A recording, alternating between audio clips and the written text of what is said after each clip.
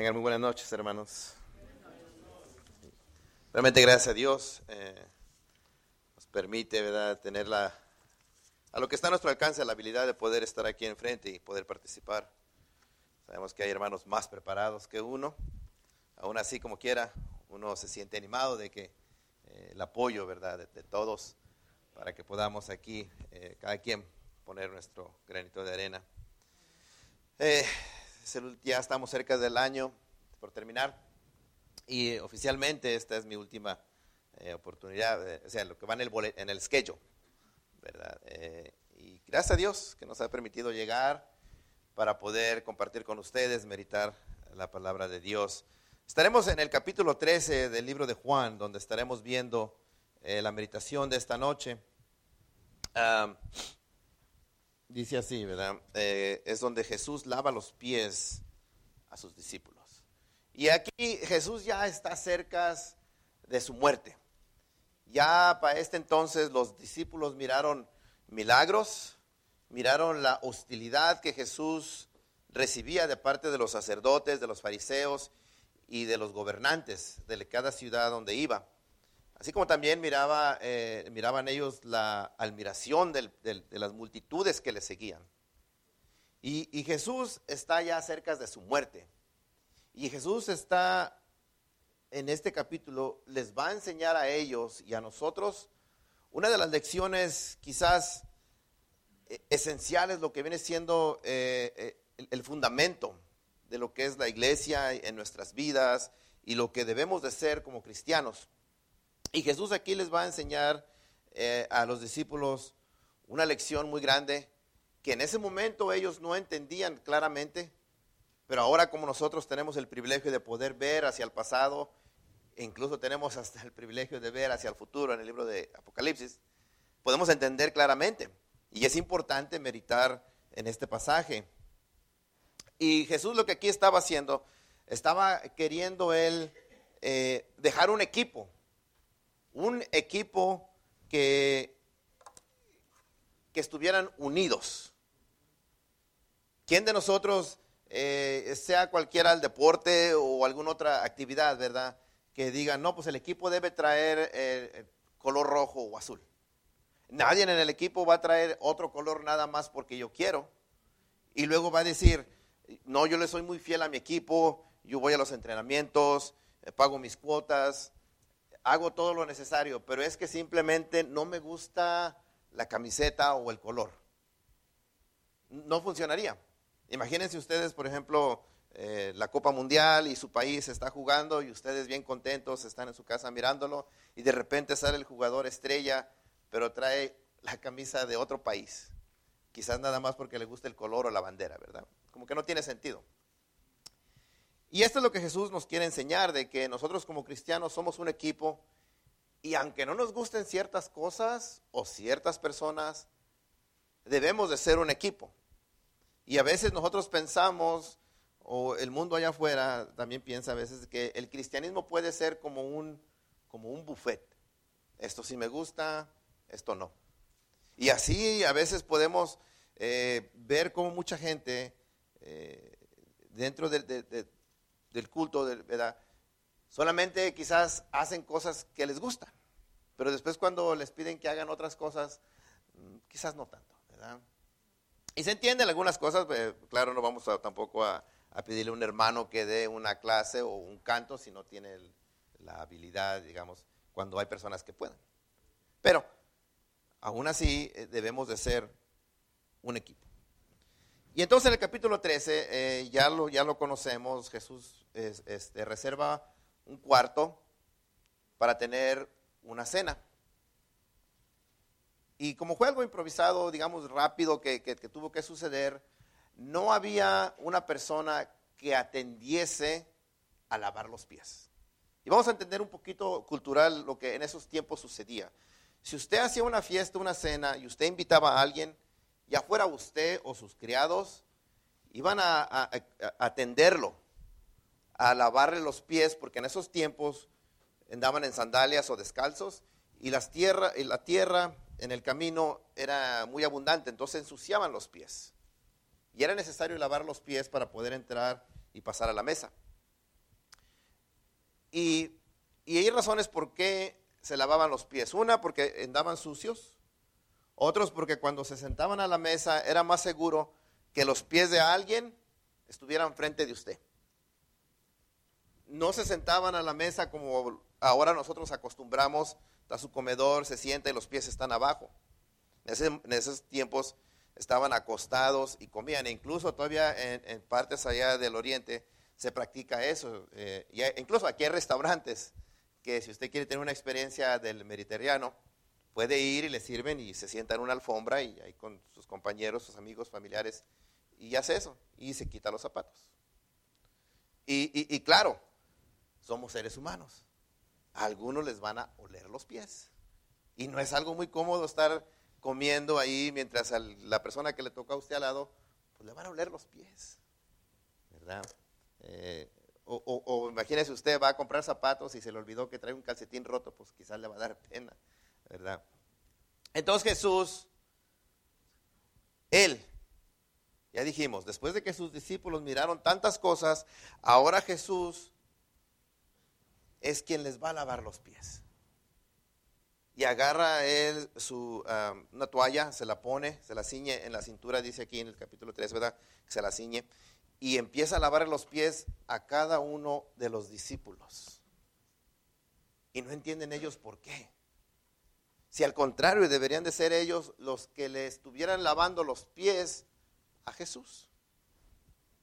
Y entonces empieza Jesús a lavarle los pies a los discípulos y empieza con uno y luego va con otro hasta que llega el último discípulo y ya termina Jesús de lavarle los pies a cada uno de ellos y se sienta para cenar.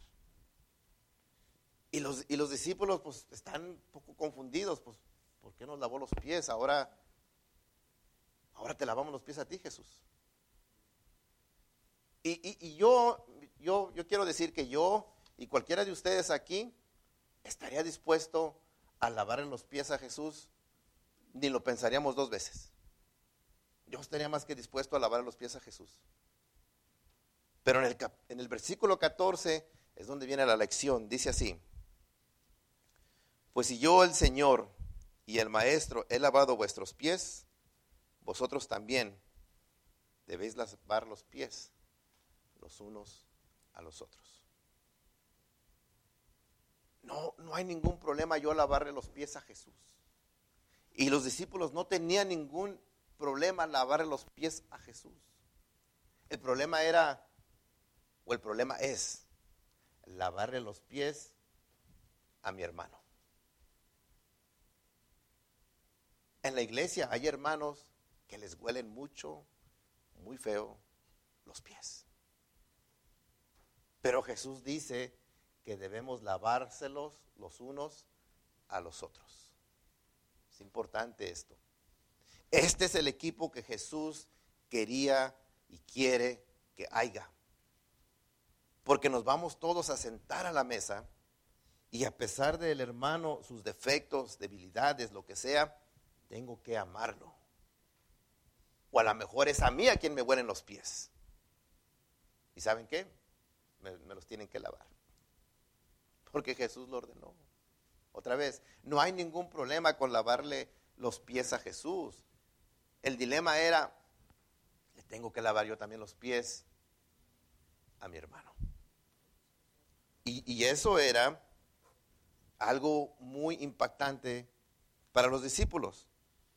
Y la razón por qué era esto importante es porque aparte de esto, Jesús le da la autoridad ahora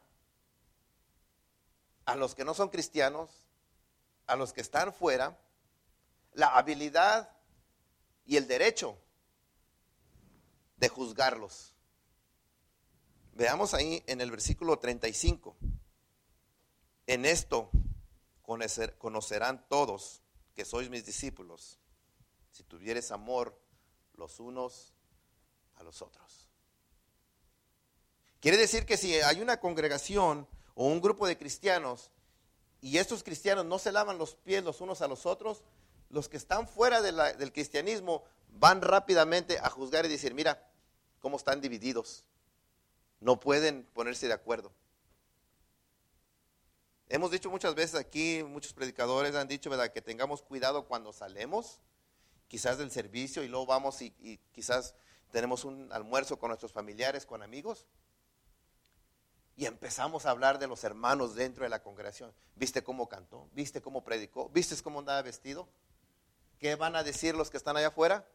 Wow, si así es allá adentro, mejor me quedo acá afuera. Por eso dice Jesús, así sabrá el mundo que sois mis discípulos, si nos lavamos los pies los unos a los otros. Porque aquí Jesús ya le dio autoridad al mundo de que nos juzgaran si es que no hacemos lo que Jesús hizo, que debemos imitarle. Dice también ahí en Colosenses 3:14, ¿verdad?, que siempre debemos andar vestidos ¿de qué? De amor.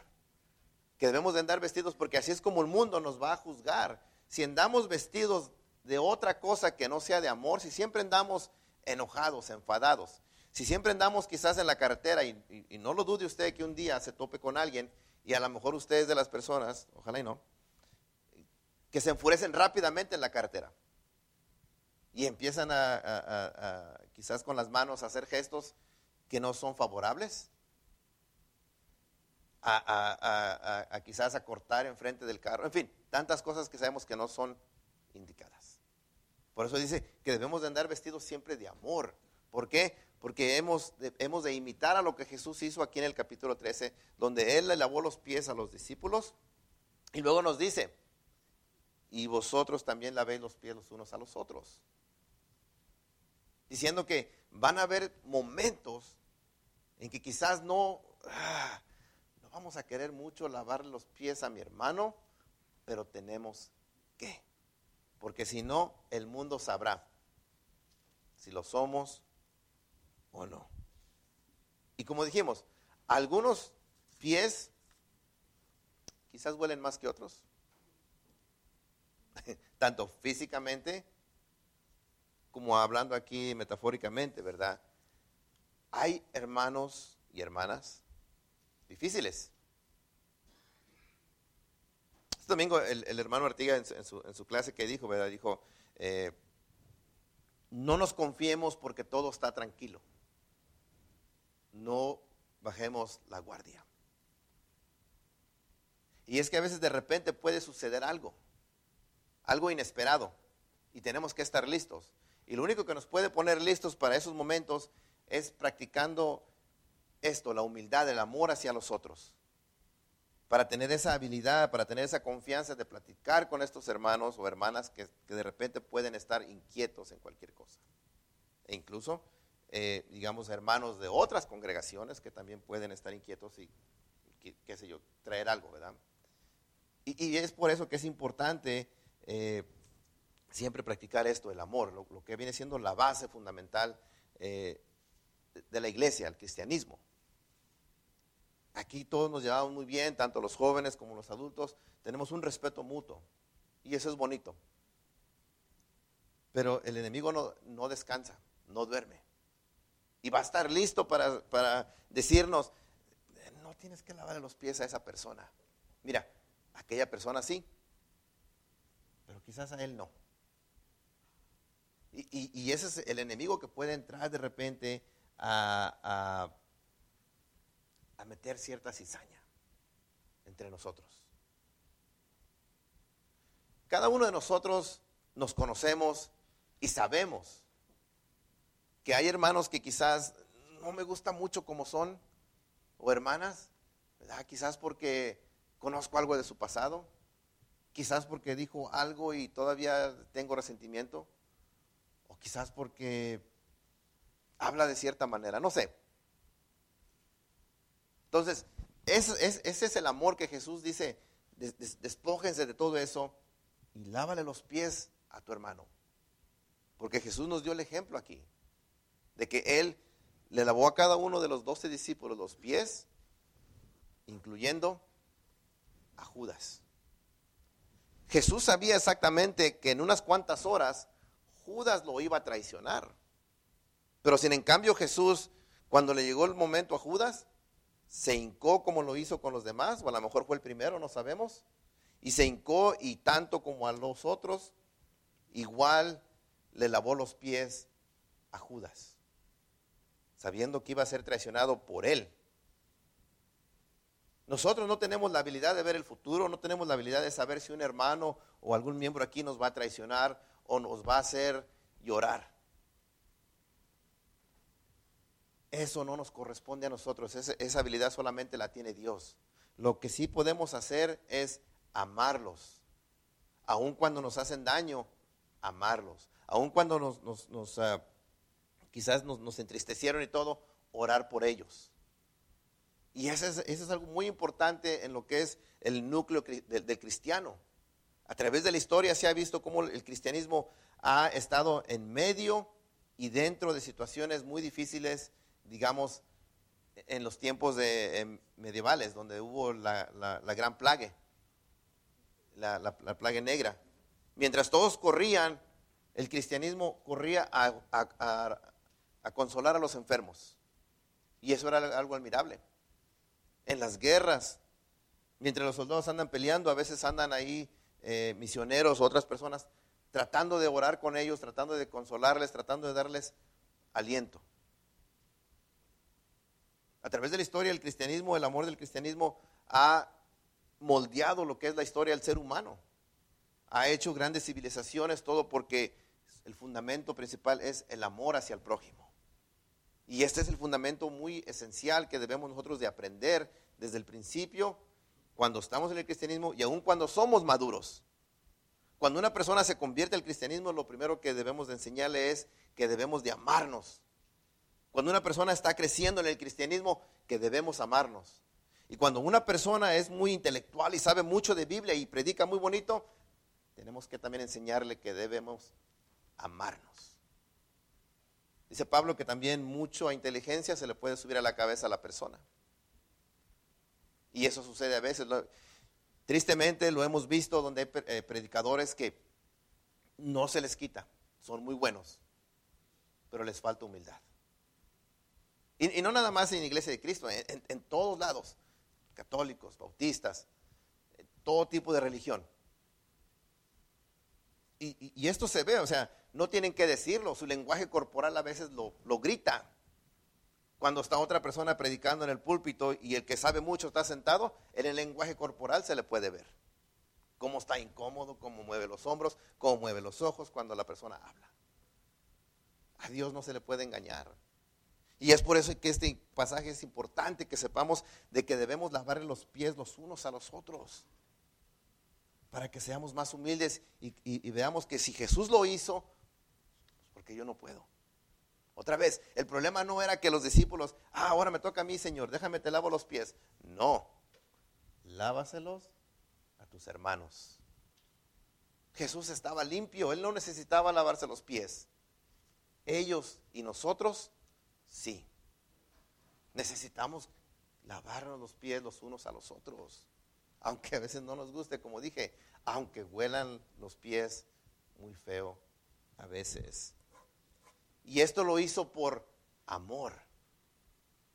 Desafortunadamente, hoy en día, la palabra amor en la sociedad que vivimos tiene totalmente otro concepto.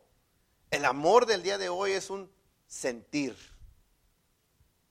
Siento que yo quiero a aquella persona, siento que yo quiero aquello. Y lo podemos escuchar, ¿verdad?, en las canciones o en el diálogo de las películas o las obras o lo que sea. Totalmente lo contrario de lo que la Biblia describe lo que es amor. Y así como se enamoran rápidamente, así también rápidamente se desenamoran. Y por eso es que es importante saber nosotros definir la definición de amor, saberla explicar, pero sobre todo saberla aplicar, saberla mostrar, que sean hechos. De nada sirve que escribamos cartas muy bonitas o hablemos muy bonito si no lo hacemos. Si es mejor hacerlo que hablarlo. Recuerdo a aquella hermana, ya no está con nosotros, desafortunadamente, años atrás, la hermana Uteria. La señora no sabía leer ni escribir, no tenía carro, pero siempre estaba aquí y se venía en el camión. trabajaba en el hotel y tenía 2 casas. ¿Cómo lo logró? No sabemos. Pero lo que sí demostraba ella que con tanta humildad y todo lo que había logrado, a pesar de todos los obstáculos que en su vida tuvo, su amor para la congregación siempre se mostraba. Y sin en cambio, podemos ver los domingos y miércoles en la tarde, domingos en la tarde, ¿dónde están todos los que sí tienen carros, tienen trabajo, saben leer, saben escribir, se pueden mover? No quiero decir que no tengan amor, simplemente qué es lo que se está mostrando, o sea, lo que se está viendo. Acuérdense, Jesús le dijo a sus discípulos, he dado autoridad al mundo para que los juzgue si no hacen esto. El mundo nos va a juzgar si no hacemos lo que Jesús nos ha recomendado, que es amarnos los unos a los otros, tolerarnos los unos a los otros. Eso es importante. Y quizás a veces cuando hay divisiones en las congregaciones, cuando hay momentos muy difíciles, es quizás porque se nos ha olvidado este hermoso pasaje, de que debemos tolerarnos, debemos llegar a un diálogo. Pero no todo empezó porque una vez no, sino que empezó porque poco a poco fuimos estábamos listos para lavarle los pies a mi hermano, pero a lo mejor me fui alejando poco a poco y esquipeaba uno y iba con aquel que no le olían tanto los pies, y después me fui con aquel que totalmente no le olían a nadie, a nada. Pero hay hermanos que les huelen los pies muy poco, hay hermanos que les huelen los pies mucho, y hay hermanos que les huelen los pies siempre. Y debemos de estar conscientes de esto, ¿verdad? De que estamos dentro de un equipo donde no podemos nosotros decir, ¿sabes qué, Jesús? Me gusta todo, pero este capítulo 13, como la línea de buffet, lo voy a esquipear. ¿Okay? Porque no, yo soy de la high, ¿cómo voy a andar aquí lavando los pies a mis hermanos?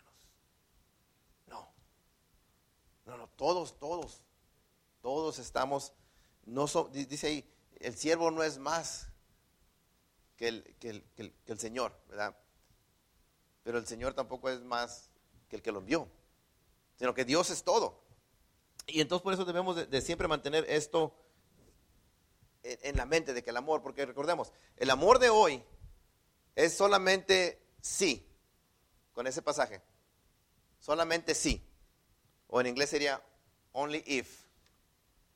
Te amo only if, o solamente sí. Porque los jóvenes y las gentes que tienen redes sociales, ustedes saben lo rápido que si dicen una cosa equivocada, lo cancelan. Si decimos algo que no es correctamente político, nos cancelan.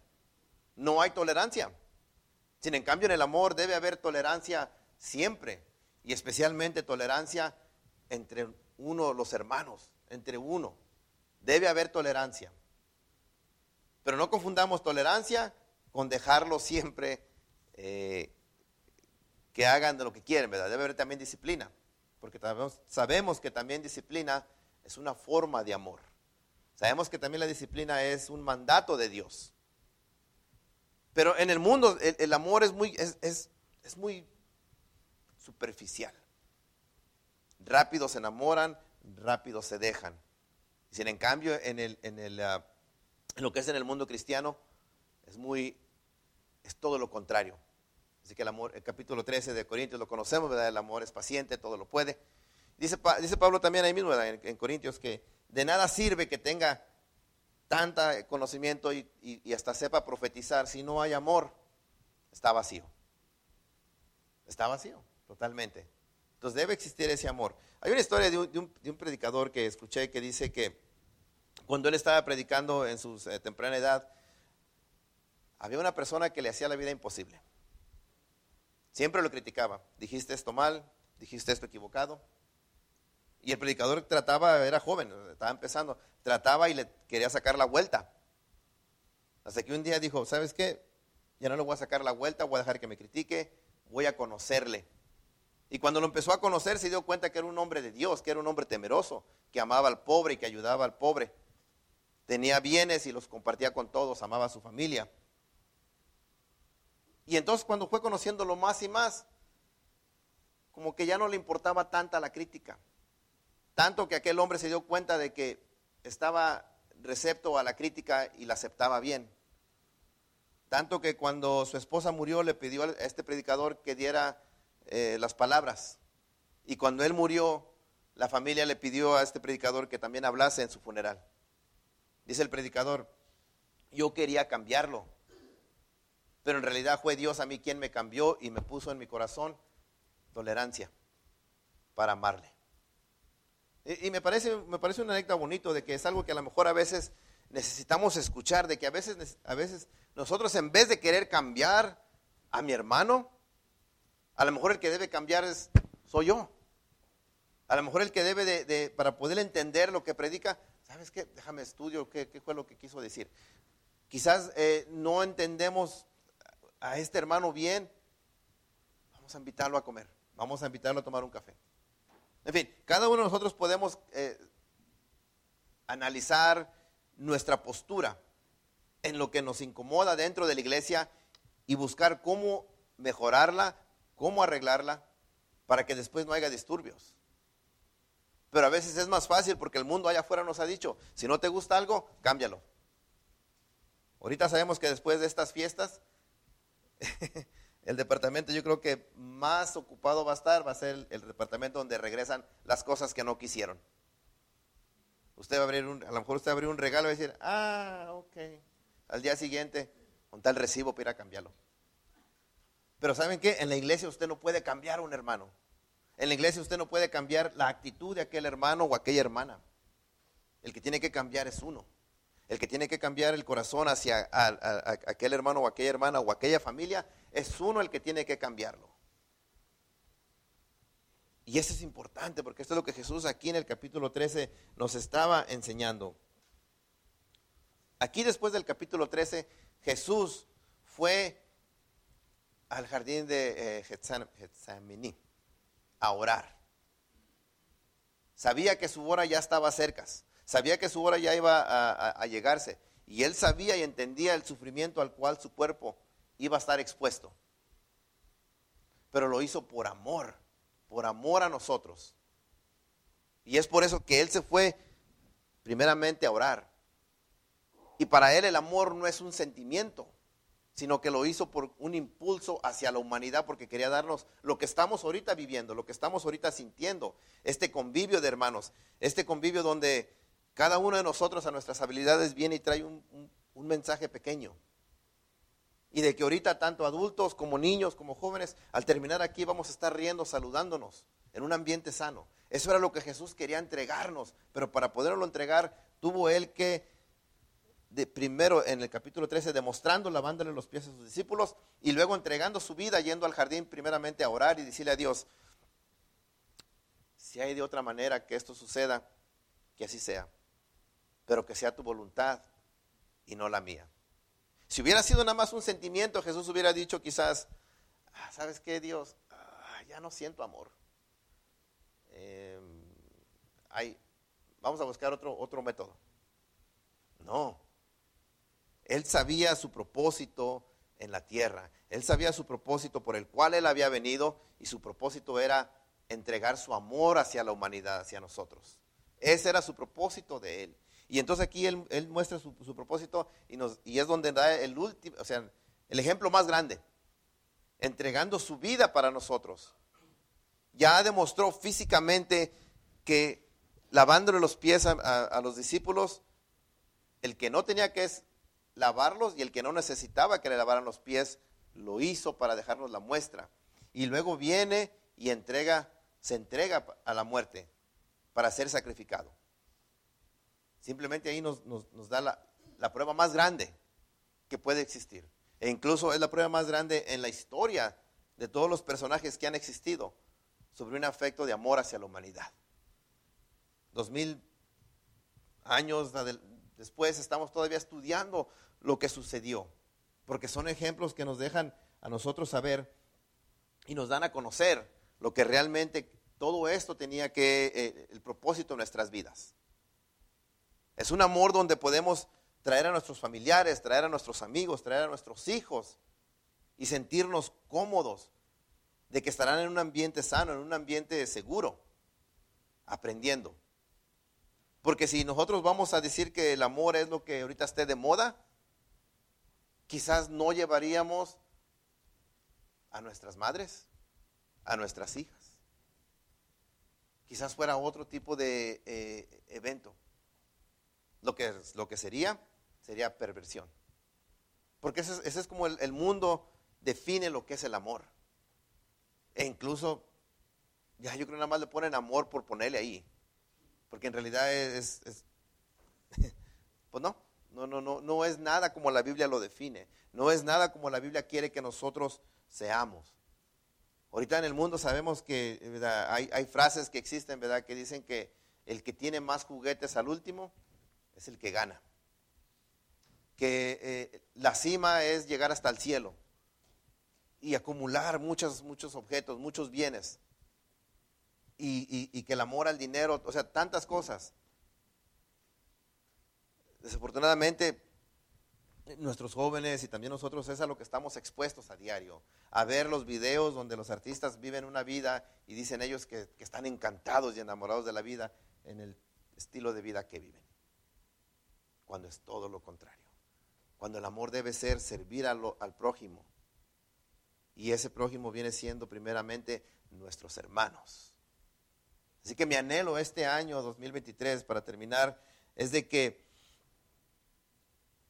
si me detuve yo en lavarle los pies a uno de mis hermanos, que el 2024 sea valiente y que tenga el valor de ir y lavarle los pies.